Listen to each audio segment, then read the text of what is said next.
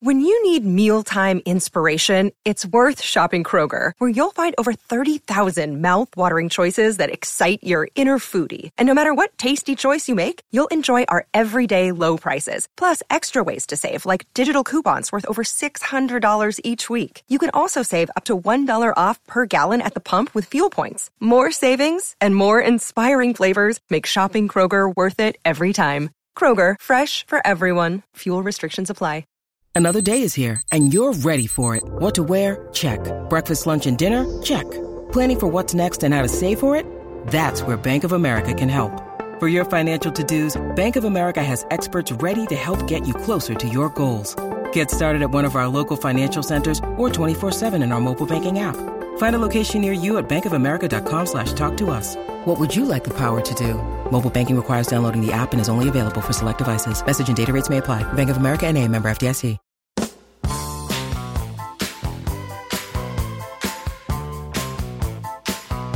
Hello and welcome to Stop Hammer Time. My name is Phil Whelans, and joining me this week is possibly the greatest collection. It's like Avengers Assemble, the greatest collection of West Ham related football pundits we've ever collected into this room, which during the daytime is a brothel. This disused boardroom of Jim will be delighted. Of a sex workers collective in London's West End. In the evenings serves as the nerve centre of a series of podcasts. We've just followed the Whistleblowers into this room, the Whistleblowers podcast, which is generally about all things to do with football, presented by Mark Webster, who is a big West Ham fan. Joining me this week, he has been with us since practically the beginning of Stop Hammer Time. He is known as Gnome. Do you need that known as is that a secret identity? It's not a secret identity. No, everybody knows me as Gnome. Everybody knows you as Gnome. I thought I might have blown your cover. No, there's no cover there. Like Alexander Litvinenko, you'd end up being poisoned in a sushi bar because I'd blown your cover. From KUMB, the go-to electronic internet site for all things West Ham. It's Gordon Thrower. Good evening. Hello, Gordon. Strange sense of deja vu, like I've been here before. That's right. We've had a tape stop, as it's called in the industry, even though nothing's on tape anymore. And we've had to go back to the beginning of the podcast again. So right. I'm trying to say some things that I said when I first introduced us, but also trying to keep it fresh for myself. Thank God for that. I thought it was my old brain problem coming back to haunt me. Absolutely. Those dark drinking days. Jim's not here because last week... As you, those of you that might have listened to it will know, Jim did a poem. His muse came back to him, and obviously Jim's muse is crystal meth. And so Jim is taking a week off. He's at the Priory. He's at a facility. Yes. Well, now I can't name the facility, but it's the Priory. And just relax down on the south coast, just taking things in hand. Unfortunately. And also joining us, it's radio producer Supremo. It's Mark Sandell. Hello, Phil. Hello, Mark. Good to see you. And likewise. And it's a great gathering this evening. You've got a great panel. It's a good panel, isn't it? Excellent panel. This is also with us this evening. He is for us. He is this season's top discovery, because many people, including ourselves, went, we should get the bloke that does the H List blog. He's great. And then I thought, well, I will. And I emailed him, and he came. It's quite easy in the end. There's almost no detective work. Exactly how the Avengers work. It's very much. Yeah.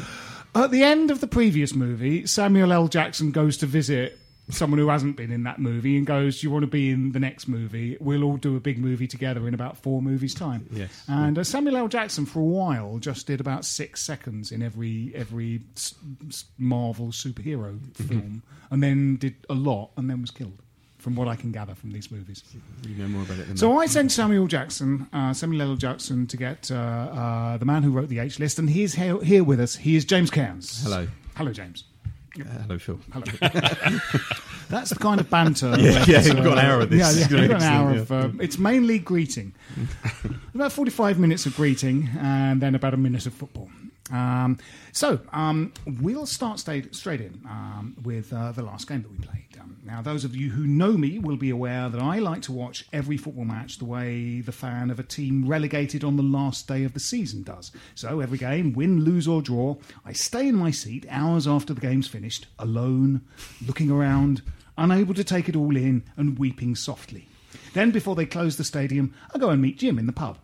And because this is how I watch football, this is my routine, I very much see every time after the match, when everyone's gone home, the team comes back out again and does a cool down, by which I mean they jog around the pitch gently, re-lengthening muscles, getting rid of lactic acid and lowering the heart rate. And this is what they did after the Spurs game. And Liverpool were there too. And while the Hammers were jogging around, loosening their muscles, Liverpool banged in 4 goals and everyone was happy. And that's our review of the Liverpool game. Moving on. So what do we make of that game, the Liverpool game? Not for the first time this season. There were promising moments in the first half. 2-0 down, and then the second anything really nasty happened to us, like Mr. Swarbrick's. I can't decide which one of those 2 penalties to give, so I won't give either of them. Moment, and that was it. It was watching them jog back, and yes. it was sod this for a game of soldiers. Because with the glass half full attitude, you could argue we could have had 3 goals, couldn't we? I mean, Byram missing that one early on, the penalty. You've got to argue that even without Noble, we hopefully would have got it. And obviously, IU's double miss. Yes. So on the other hand, they could have had 12. Yes. That's the slight problem with that argument. Yes. Slight balance. Yes. However, having said that, 3-12 would have been fairly good. If you'd gone to the bookies you like with your rugby. 3-12, you might have. I mean, at the end of the day, though, I mean, you got Swarbrick there, and 2-1 might have actually kicked some life into the backside.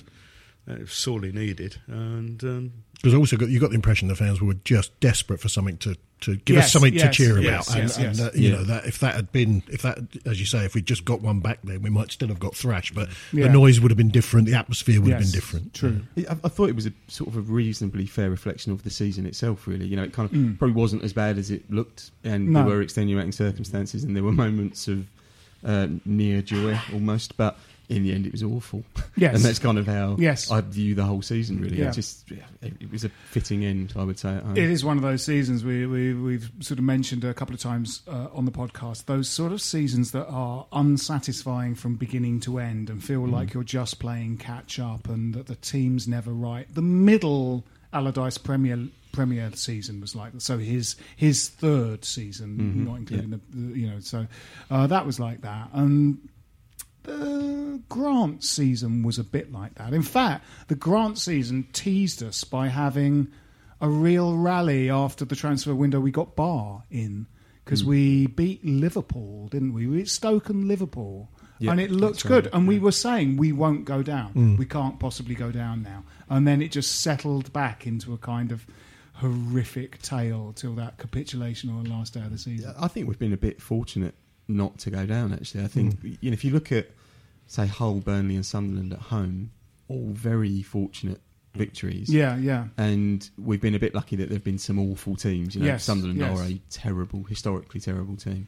And, Sunderland were never going to stay up because they're 6 points from Newcastle. Suddenly gone, hadn't it? So, that's right. That was extraordinary, that Wijnaldum decision, wasn't it? Because it's almost as if, when a goalkeeper makes a great save, but it's such a fingertip save that in order to get a free kick, he denies having saved it. I felt that Wijnaldum's sheer skill in handling the ball with the arm he was using to elbow someone in the face was such a complex piece of skill that he should have somehow been rewarded for it by its sheer acknowledgement. He was rewarded. He was rewarded. And also, I only didn't see it at the time, even though it was right in front of where we sit, but seeing it on Match of the Day, the look on his face told you everything, didn't it? Absolutely. He knew, he could not quite believe he'd got away with that. Yes, exactly. It was the Blackadder phrase as guilty as a puppy sitting suspiciously next to a rather fresh pile of poo. Yes, exactly. It was extraordinary. I thought that... sorry, just on that point, though, having said that, that really doesn't forgive... No.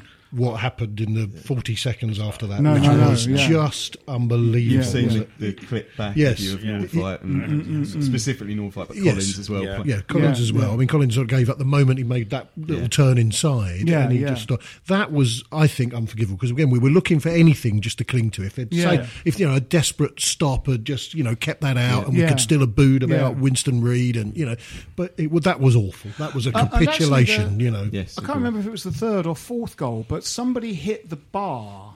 And it was Wijnaldum, wasn't it? Hit the bar and the team froze again, going, "Oh, that nearly went in," and just watched it. And it was like they were in shock. Yeah, and then it ended up with Coutinho's shot, didn't it? But again, that was just ball watching. That was just kind of that. And it did feel like things like that. That reaction after the Wijnaldum elbow and whatever that goal was, the third or the fourth, or the Coutinho one.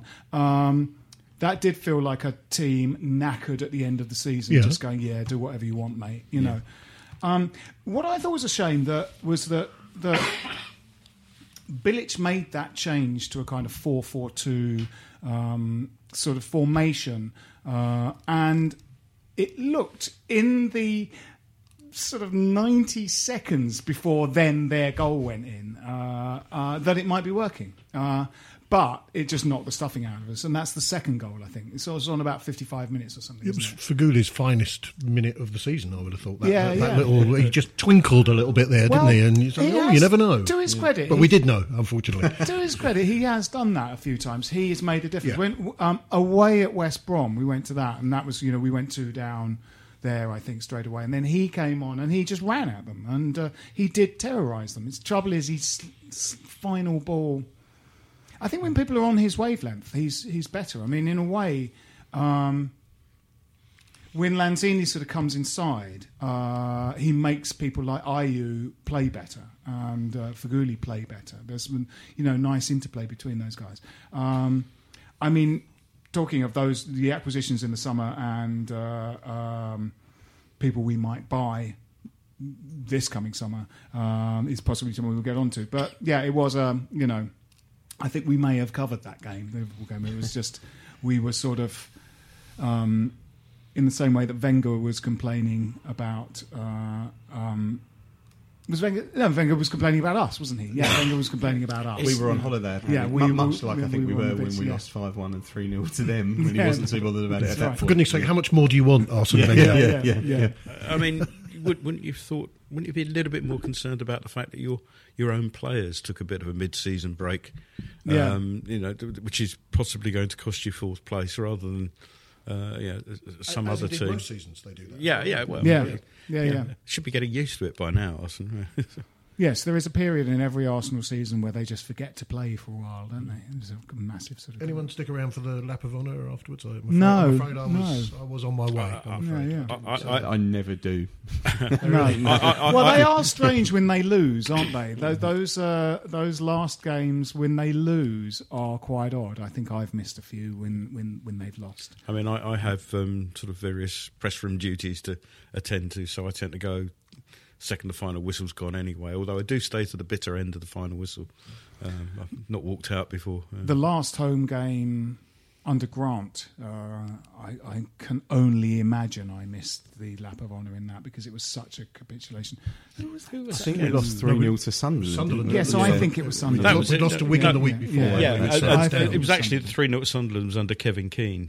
Oh, of course, yes, you're right. Because I suddenly remember the press conference, which was quite refreshing because Keane sat there and they asked him if he wanted a job, and he said, "Well, it's the second time I've done the caretaker, and I think it's the second 3-0 defeat we've had." He said, "So I'm not very good at the auditions, am I?" Absolutely. So it's just so much refreshing after months of Grant sort of mumbling stuff and I bumped into Kevin Keane at Staines Town a couple of years ago, and it was just after he'd left West Brom. Remember, he was working, I think, with Steve. And at the time, the story was about there was dressing room revolt, and Berahino was in the middle of it, and that's why Clark had to go. And I said to Kevin Keane, I said, was it like that? Was it really poisonous? And he said, no. He said, if you want a poisonous atmosphere, the dressing room that season we went down under Avram Grant, he said, was the most poisonous he'd ever known.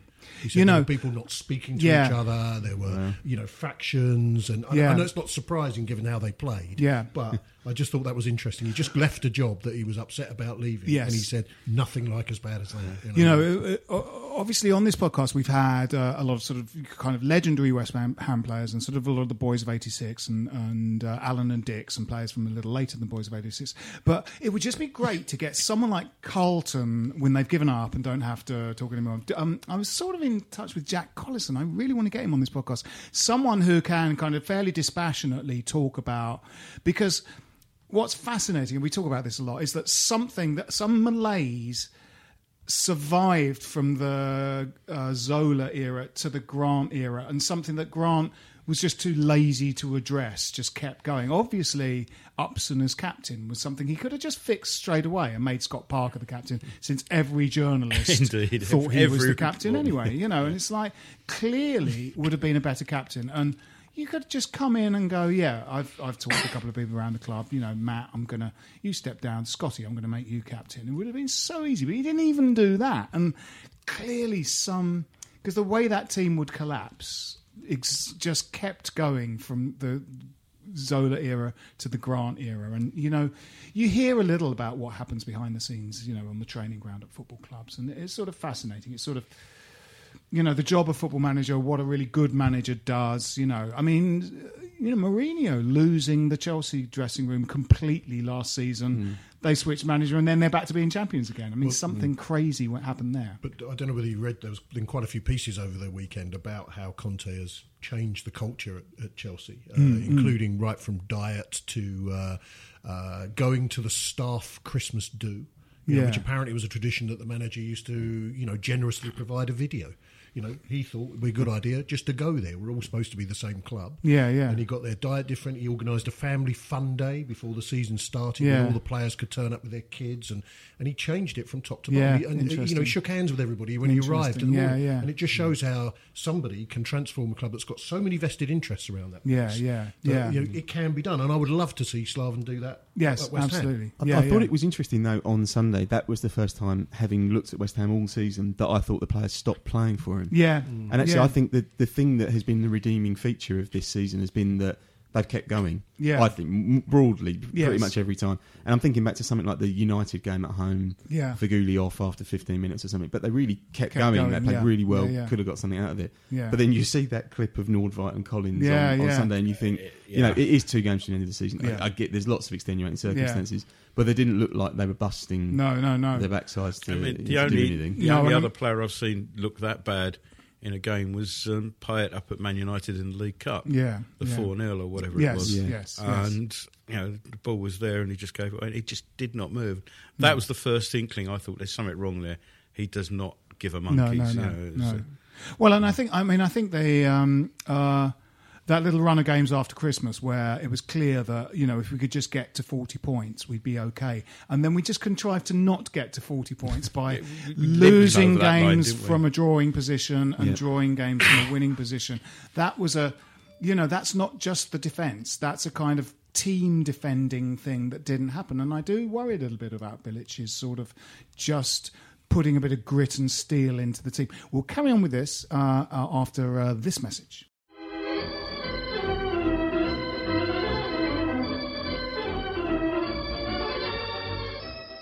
Hello from the Geektown Radio podcast, a show that gives you the latest TV, film and gaming news, all from a UK perspective, plus the latest UK premiere dates and a ton of interviews. From people such as Suits Lewis Litt, Rick Hoffman. It's crazy. The whole thing's crazy. To gaming royalty like Troy Baker and Nolan North. Would you really take a bullet for me? Well, no, that's the acting. From behind the scenes people such as the directors of smash hit US comedy Veep. We love Geektown. My kids wear your t-shirts. To screen legends. Hello.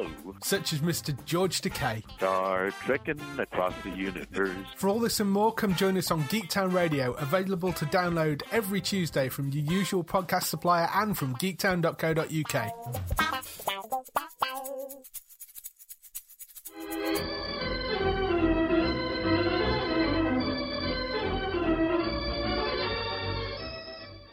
Welcome back. Yes. Now, Just as one thing, sorry, Phil, before you move on, was that you talked about that Grant team and the collapses and everything. Well, we've had quite a lot of those this season, haven't we? Yes. We've had some absolute hidings this season, of which Sunday was one as well. And I know you talked about whether the players are always, playing for something.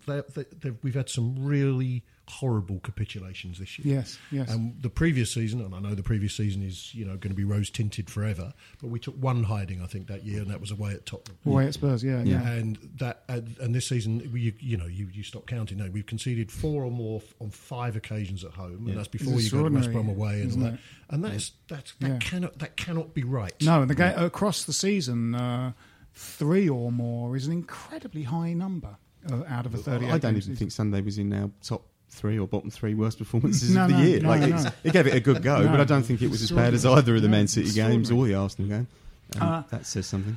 Anyway, now last week, Michail Antonio was named Least Worst Hammer of the Year at an award ceremony at the prestigious Leicester Forest East Motorway Service Station southbound side, which inconveniently meant attendees had to go past it up to Junction 22 and come back down, except for Gökhan Toure. You've actually gone and researched junction numbers for the purpose of that gag. Yeah. Except for Gökhan Toure, who tried to throw a U-turn and whose passengers were killed.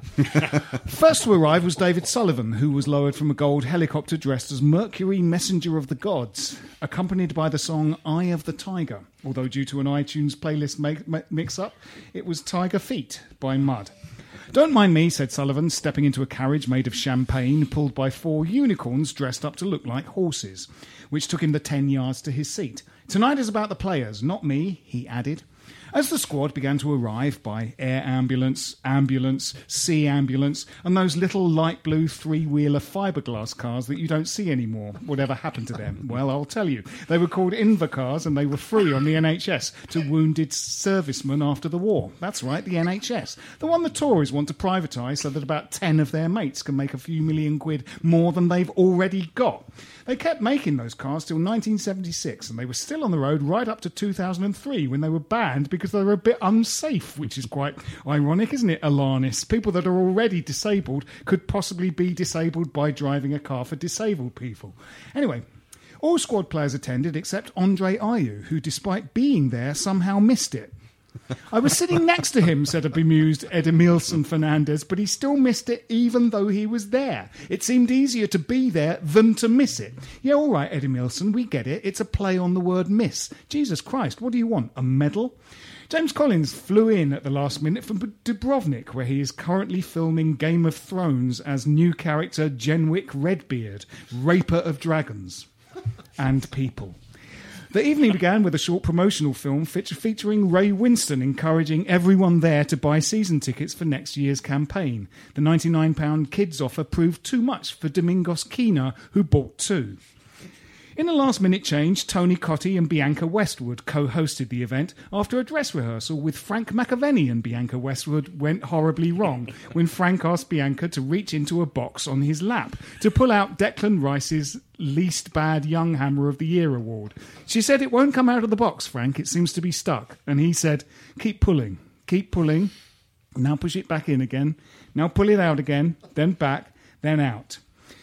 As Michail Antonio made his way to the stage, first by wheelchair, then Stannah stairlift, the mechanism of which trapped Andy Carroll's man bun and dragged him up onto the stage by his head, and he is expected to return to the first team training in March 2019.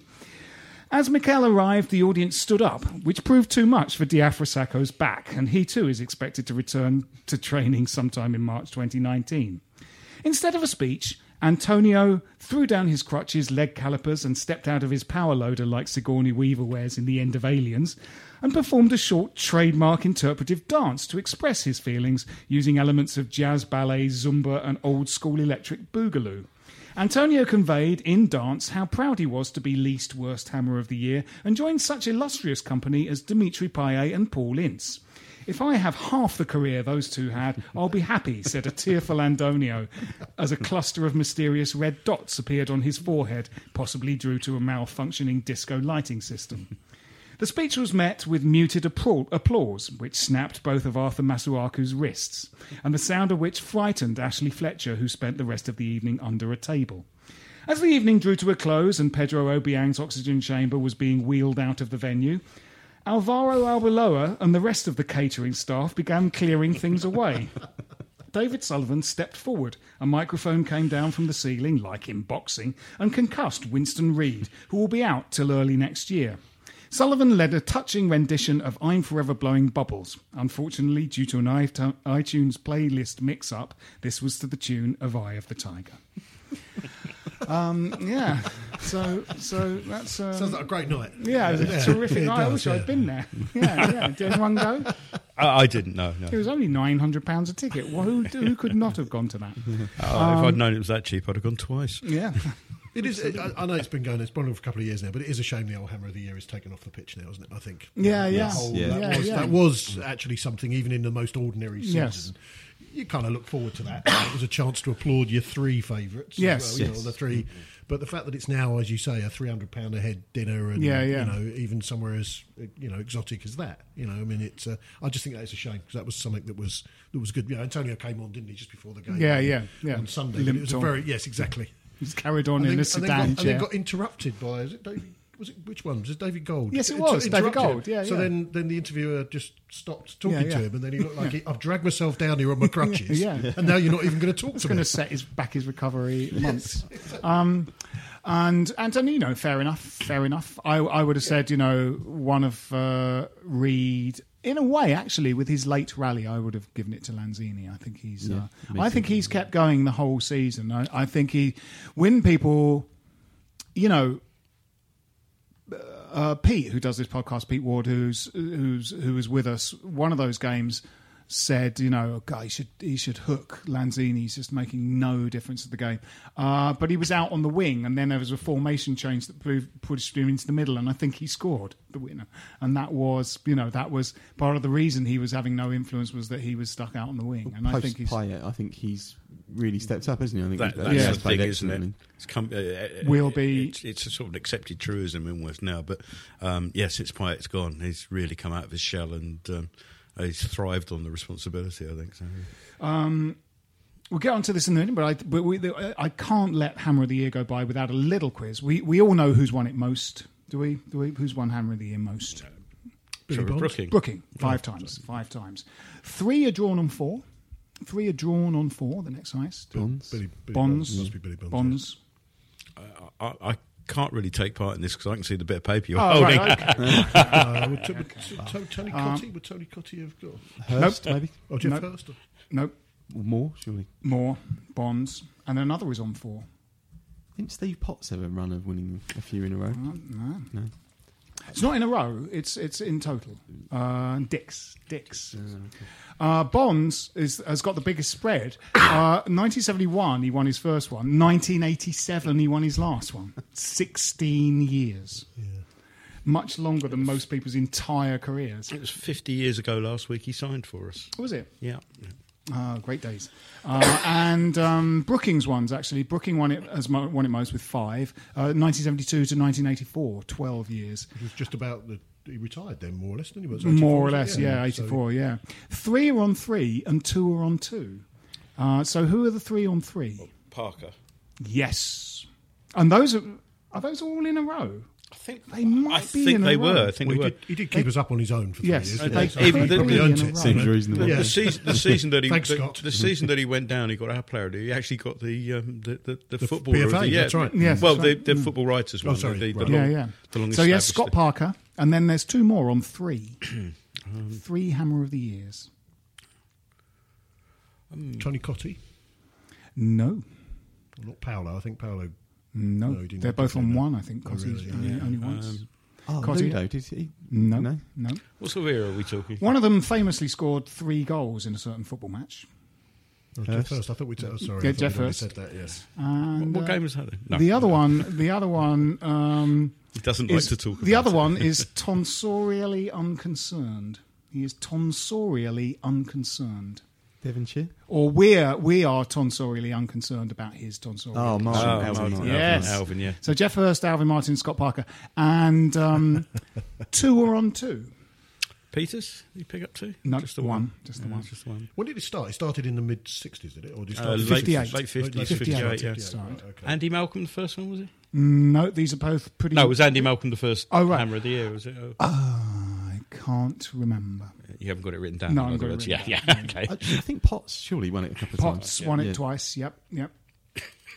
And the other one? We're still on 2. Yeah, still on 2. 2, are we? Right. Yeah.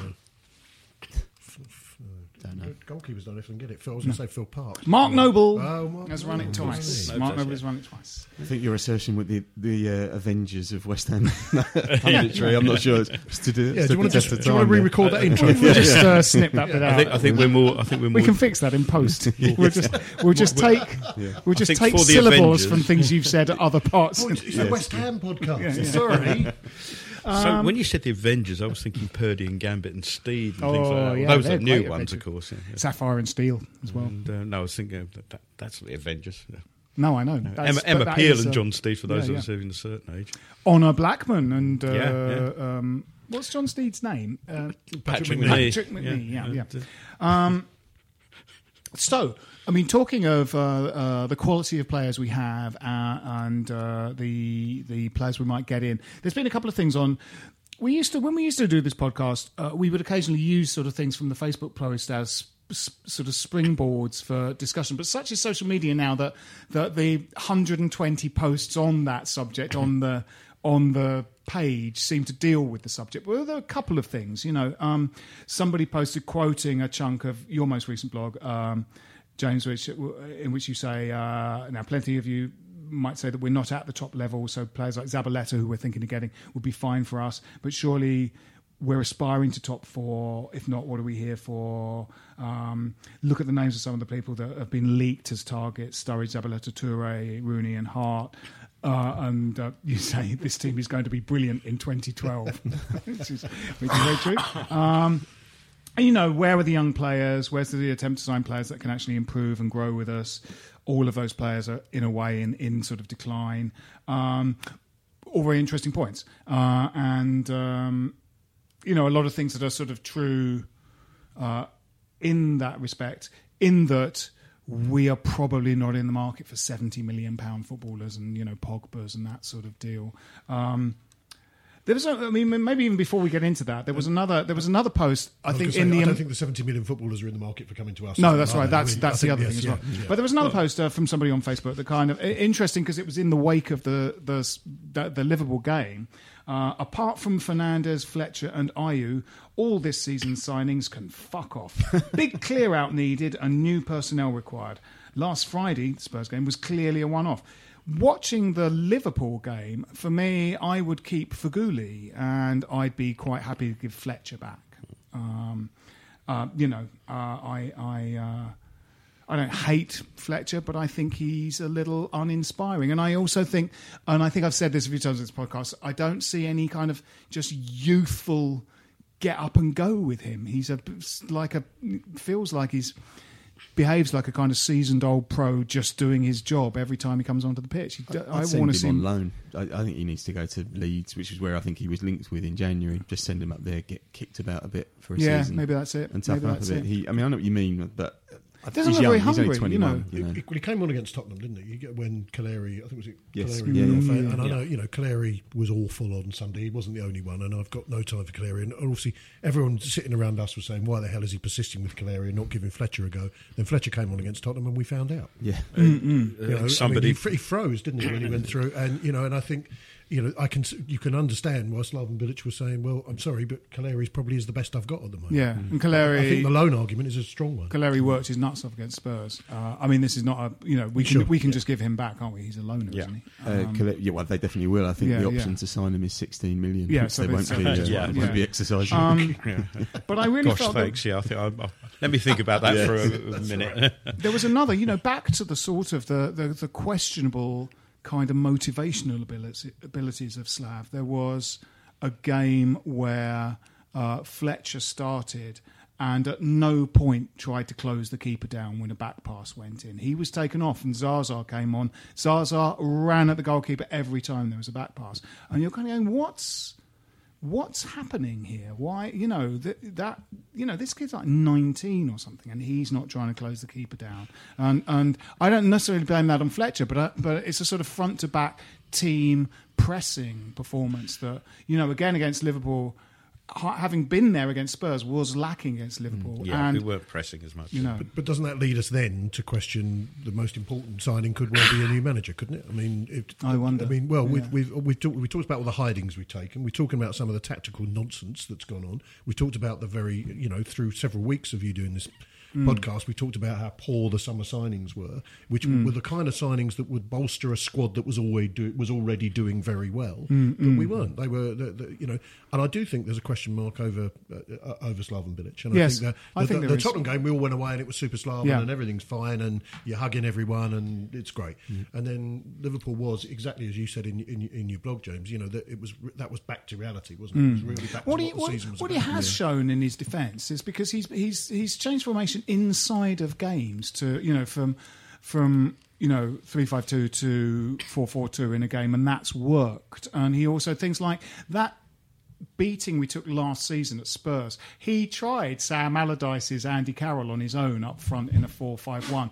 It didn't work, and we never saw it again after that game. He kind of went, oh right, yeah, that's why. Okay, well, I won't do that. And he does seem to show a capacity to learn sort of tactically. Now it sort of feels like, I think it was happening across the league. 3-5-2 seemed to come back in vogue. So there's been a mixture of 4-4-2 and 3-5-2.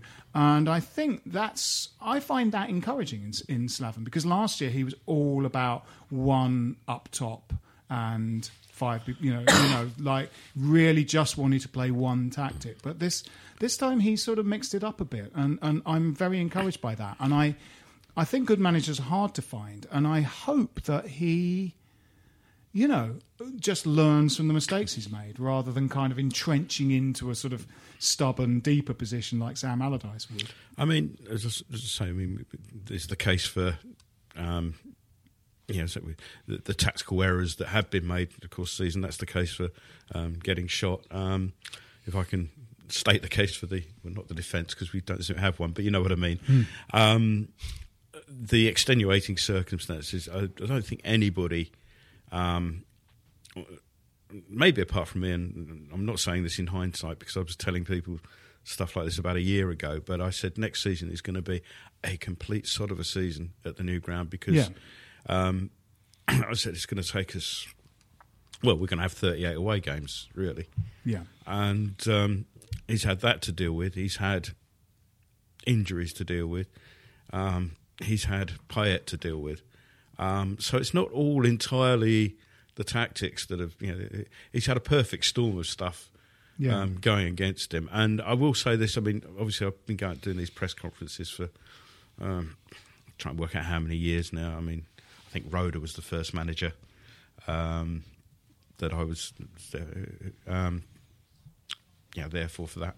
And I've seen managers come and go. And of all the ones I've seen, probably the one who, when we lose, I could see that hurt him on Sunday. He was only there for a couple of minutes because I think the press was sort of bored with the whole situation. But that hurt. And you compare that, we were talking about Grant earlier on, and Grant wanted to be there even less than I did. Yeah, Grant was not a passionate man. I don't think we should be comparing Slaven Bilic with Avram Grant. No. I'll take all your points about all the extenuating circumstances, but there are some question marks. Oh, definitely, I just didn't want the argument to be totally one-sided. No, I hope not. I'm sure they won't, and I don't think there's any appetite for that. No, but I just think it would be wrong not to ask those questions. Yes, exactly. I would want to feel that he understands that. For me, the problem from the beginning of the season was the back four, was because we were so good with Jenkinson and Cresswell bombing up. That helped with the whole pressure thing, and he willfully dismantled that by not buying a backup left back, thinking that somehow Cresswell was made of metal, and it took Cresswell being injured to even buy a backup left back. We would have started that season without one. Then the whole mania for turning Antonio into a right back. Bizarre. Then he began the season with. So that's not extenuating, is it? That's true. He began the season with a central pairing of Collins and Reed, when I would say the younger Italian international Ogbonna is better than Collins, and it took him about 4 games to work that out. And you're going, the bloke plays for Italy, and also we watched him last season, and he was really good. You've started a new season going, which is the oldest central defender? I think I'll pick him. First time it's just crazy. And then bought Font in January, who's the same sort of age. And sold Tompkins, so he willfully dismantled his own defence. Very similar thing happened when we came up one year and we sold Keane. We sold Robson and Keane, and those were 2 players that caused us to be promoted into the Premiership. We sold those 2 and bought one untested striker from Celtic, where anyone can kick a ball in a goal. If you play for Celtic, the goalkeeper gets, I think, 10 a season. It's like everyone. The lady who sells pies, because quite often reaches double figures. And, just would bought Dale Gordon and go, this would be good. So we get rid of these 2, the heart of our midfield. And, of course, we went down again. I would say, I think that I'm on the Bilic out bandwagon, such as there is. But I would also say, caveat that hugely, anyone you bring in would struggle, I think, working with all the circumstances that have been going on around the stadium move, plus our board, who I think are very difficult to work for. And actually, we would gain far more by replacing Sullivan with a proper, genuine director of football who knows what they're doing than with a new manager. Going back to my Conte example, I wonder if Bilic would be allowed to do that at West Ham in the way that Conte has clearly been allowed to do that at Chelsea. And I have no idea what the answer is, but I suspect it is probably not the case. Well, I think Conte would get us to about 8th. 7th or 8th in the league, with our squad. We don't. I mean, people are happy on social media to sort of spend Sullivan Gold's money for it, but they don't have the money of Qatari princes and Russian oligarchs. They simply don't have that money, and this extraordinary. I thought when we moved into a new stadium, we'd be a sort of a top 4 team. Anyone that says that, what made you think that? What made you think that? In that film, Iron Men, Sullivan says directly down the bottle of the camera that seat revenues from a bigger stadium will bring in about 12 million. That's one footballer. One not expensive footballer. One leg of one footballer. Yeah. It's hopefully over the years more investment will come in through being a big club in a prestige sort of large stadium. But it wasn't supposed to happen instantly. But that said, there is. We've had some good. This was our first really bad transfer window. We've the unheard of players like Kouyaté, Lanzini, Sacco over those past few years have been fantastic sort of purchases for us. And you're right about that. You're right about the extenuating, but and we also. I don't think there is somebody out there that we're thinking. No. Quite often when a West Ham manager is under pressure, there's somebody out there that you think, actually that'll be... if not Bilic, who? Well, exactly, there is. I mean, but again, I'm playing devil's advocate to a large degree, but even then, the dismantling of the defence, yes, we sold Tompkins. The reason we sold Tompkins was that when everyone fit, you had a combination of 3 of Ogbonna, Reed, Collins and Tompkins, and Tompkins was not going to get game time. He would get plenty of game time, and he would have done because it's an attritional.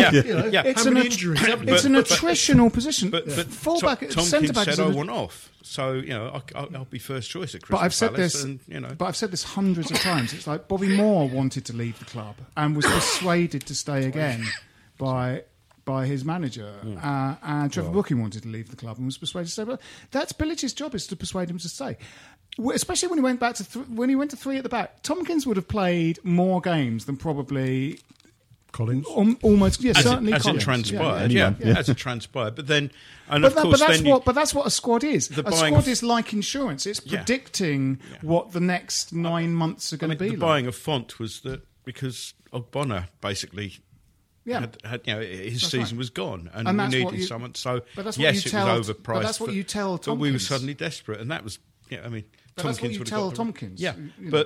Tompkins having gone, you can't sort of rewind and say, well, actually, can we have Tompkins back? We need him. No, but we're talking about things. We're talking about the decision. We're talking about things we're playing British for. I know you can't. I know you can't. You signed Font, who's an old player. Well, we had no options at that point. The decision Yeah, but you're supporting what we're saying by saying we had no option in that decision because we had sold our. We had sold Tompkins. What would you have done at that point? You've got your best centre half is injured. You've got to get someone in. No. Clearly, the youngsters aren't trusted enough to do that. You've got to buy someone. So, Yes, we understand that. We're not questioning. Yeah. Oh no. We're saying that the creation of the situation where we had to buy him was a mistake and bad, and I would put it down to. I would put that down to Bilic. Yeah. But there is that thing of obviously. Talking of people that are on the downward sort of trajectory of their career, that's the thing with people you've heard of. It's like you sort of can't win, especially on social media, if you start kind of going, okay, we've got this guy, his name's Nadzeki, and he plays in the Romanian league. Oh, we're just getting, if they turn out to be great, it's like, well, you've never heard. We're getting some nobody in, and then if you go, we're getting this. Well, his name's Lanzini, and he plays in Qatar, exactly, wherever it was. Absolutely, exactly. But I mean, the thing you read out before was you obviously facetious, but some of those names. Have been leaked because the club leaks like a sieve around all this kind of stuff because they're totally sort of bound to how fans feel about things and they sort of take that seriously. But it does concern me that I feel like quite often Sullivan's very much like, I've heard of him. And that's how we ended up with Font. That's how we ended up with Snodgrass. And he'd actually seemed to have loosened the range, to his credit, actually, for the two transfer windows you referenced before when we got Cresswell, Chiarte, all those guys. That was Tony Henry brought those guys in. And I think, Sullivan showed a bit of self-awareness there, and I've whinged a lot tonight, but I think he deserved credit for that. Yes. But he seems to have lost his nerve. And so in January, as Gordon said, we were desperate. Snodgrass, Font. There seemed to be a pressure to buy someone just for sheer cosmetic reasons, for sheer sort of decoration reasons, really. Especially since we had just put 25 million into our bank account by selling Payet. There was a sort of appetite to see that spent because that sort of satisfies football fans. I would be really happy if we could sort of get rid of Snodgrass in the window, but I don't think we will. Well, I mean, the fact he's not in the team now when 9 people are injured probably speaks to the fact that they don't rate him now. They've had a look at him. But I mean, talking of Lanzini as we were and how great he's been, I would say that our top half of the Premier League players, I would say, are Lanzini, Chiarte, Reed, I would say, and possibly Ogbonna, which is good because that's a kind of at least half a spine. I think for central defence, we might have to bring in another sort of central defender. Because we've got two 33-year-olds and they're going to get kicks and they're neither the quickest. But it's not a pro. We could go ahead with what we've got if Oxford comes through as well. And some of these guys have got to start coming through. You've got to start, we've got to start growing our own, It's like, Martinez, is he going to work out? Samuelson, you go, he can't be worse than Snodgrass or Gökhan Toure. Put him in, put him in the rotation. Put him in the rotation equally with certainly those guys. The academy is the elephant in the room. Hasn't produced anybody for 10 years. No. And until that starts working, again, this week I talk a bit about Spurs. Their academy delivered them Kane, Harry Winks, even players like Mason and Livermore. They sold them. Yes. And we're not even producing the £5 million player who goes to the Championship. No, and that's a concern, really. I mean, getting Harry Kane that's luck. We produce good, solid pros, don't we? It's like sort of Garcia and Sears, and Leon Britton's had a sort of quite a good footballing career, hasn't he? Absolutely, but 10 years ago, really. Yes, that's right. He started at Arsenal. So. Yeah. Matt Holland. We do produce good, solid pros. Junior Stanislas is a decent player, but we haven't. Probably our highest flying one has been Tompkins, who hasn't flown super high. No, but got 10 million in, and that's that's right. The academy can pay for itself. Yeah, that's right. We're just not even producing players to do that. Terry Wesley signed a new 3-year deal today, didn't he? So I just hang that one up in the air there. Yeah. But some of these guys have got to start going in. You've got to imagine that Oxford has got to be involved in it next season, and Samuelson as well. He's just going right. Samuelson's always impressed me whenever I've seen him. Presumably you bring Cullen back, do you? I mean, Cullen, sense, wouldn't it? Yeah. I mean, Burke is another one, I think. Yeah. But I would certainly send Fletcher out on loan. Obviously, send Kaleri back, and you're sort of really looking at 3 strikers in the window. I would want to get hold of 3 strikers. I mean, they can't rely on Sacco and Carroll to stay fit. Absolutely, no. I think it's got to be 3, and I'd be perfectly happy with one of those 3 being Jermaine Defoe. I think that would be, and that seems to be the rumour. Just won't go away. It feels like that might happen. Couldn't we sign 4? And one of them then can have the traditional pre-season injury that keeps them out till Christmas. Yeah, that's right. They've got that built-in redundancy then. Yeah, absolutely. But I think it's time for Bilic to really work with Henry and identify people that would work with the players we have. Otherwise, you will lose Lanzini at Christmas if not in the summer already. And if the rumour about Zabaleta is true, they have clearly started work. Yeah, as they damn well should do. Because, as you say, maybe last season was an anomaly because the previous transfer windows haven't been bad, but this one was a shocker. Yeah, and we didn't. And then confronted with that problem, I don't think January was very good either. So, and I feel like we're looking at next season almost as if we've just come up.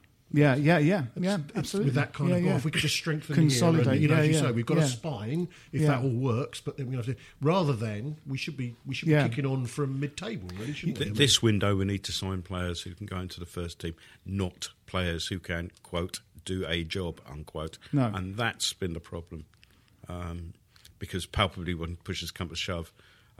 Most of them couldn't do a job.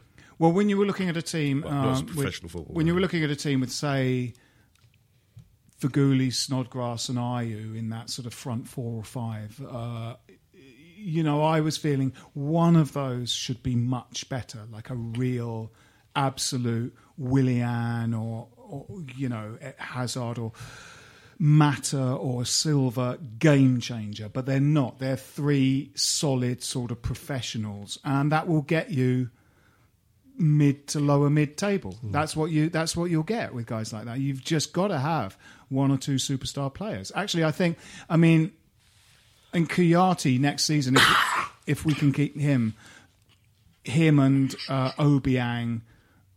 Noble might be slightly pushed out next season, which makes him being captain especially difficult because Kouyaté, they're young. Obiang and Kouyaté are young. They're really good and they've got all the chops. And I think those 2 and Lanzini, you can build a team around that 3. Because it's about consistency. A lot of those players we've talked about, though, we mentioned Feghouli just flickering. Just a little bit here and there. I mean, I remember seeing Nordveit on one of the very opening Europa League games. And admittedly, I think it was a Domzali or whatever it was. He was running it from midfield. He looked at me, thought, blimey, what have we got here? Then disappeared. And Fletcher flickered a bit, didn't he, the game against Man United? With these players just... All right there, Gordon. Sorry, the air conditioning. The notion of Nordveit running a game seems to have sent him over the edge. Sorry, all right. Sorry, I spoke out of turn. I do apologise. And I apologise to these medics that are on their way. I do. It's Dungeons and Dragons. Nordveit was. We're in this converted brothel. The air conditioning is playing havoc in my throat. I'm afraid. I think a lot of those players were bought for the Europa League. Would be my observation, and we got knocked out before we were in it. So I didn't even get a trip to Malta this year out of that. Yeah. Anyway, let's hope there's some good business done in the transfer window. We might have to wrap this up. All that remains is predictions for Burnley, which I'm going to. I'm going to that. You're going? Yes, I'm going. Excellent. Yes. Well, given that the lap of honour has pretty much already happened. Sorry, there's an incredulous look at us. You're going to Burnley. They're going to. Who knew there were games left to play? As if to say why. And the sad answer I've got is I've got nowhere else to go. The team will run out holding their children up to the crowd doing this lap of honour while Burnley stick balls in the goal. They've got a good season, Burnley, haven't they? And particularly at home. And I think at any stage of this season, I wouldn't be expecting us to get anything out of it. So I'm damn well not expecting us to get anything after what's happened recently. Prediction, Mark? 2-0 Burnley. 2-0 Burnley. 3-all, crazy end of season, no defending nonsense. Interesting. Gordon? Yeah, I was thinking a high-scoring draw. 2-all, though. I won't go quite as mad. I'm going to go for an optimistic West Ham win. I don't know why. 3-2 to the Hammers, so the score will be 2-3, I say. That's about all we've got time for. This has been Stop Hammer Time. My name is Phil Whelans. Joining me this week, Gordon Thrower. Thank you for having me. Mark Sandell. Thank you. James Cairns. Thank you. Come on, you Irons. Give software vendor audits the red card by signing up the Livingstone Managed Service Team right away. Call 0203 817 4880 or visit livingstone-tech.com to find out how. This is a Playback Media production. Get all the associated links for this podcast at westhampodcast.com. Sports Social Podcast Network.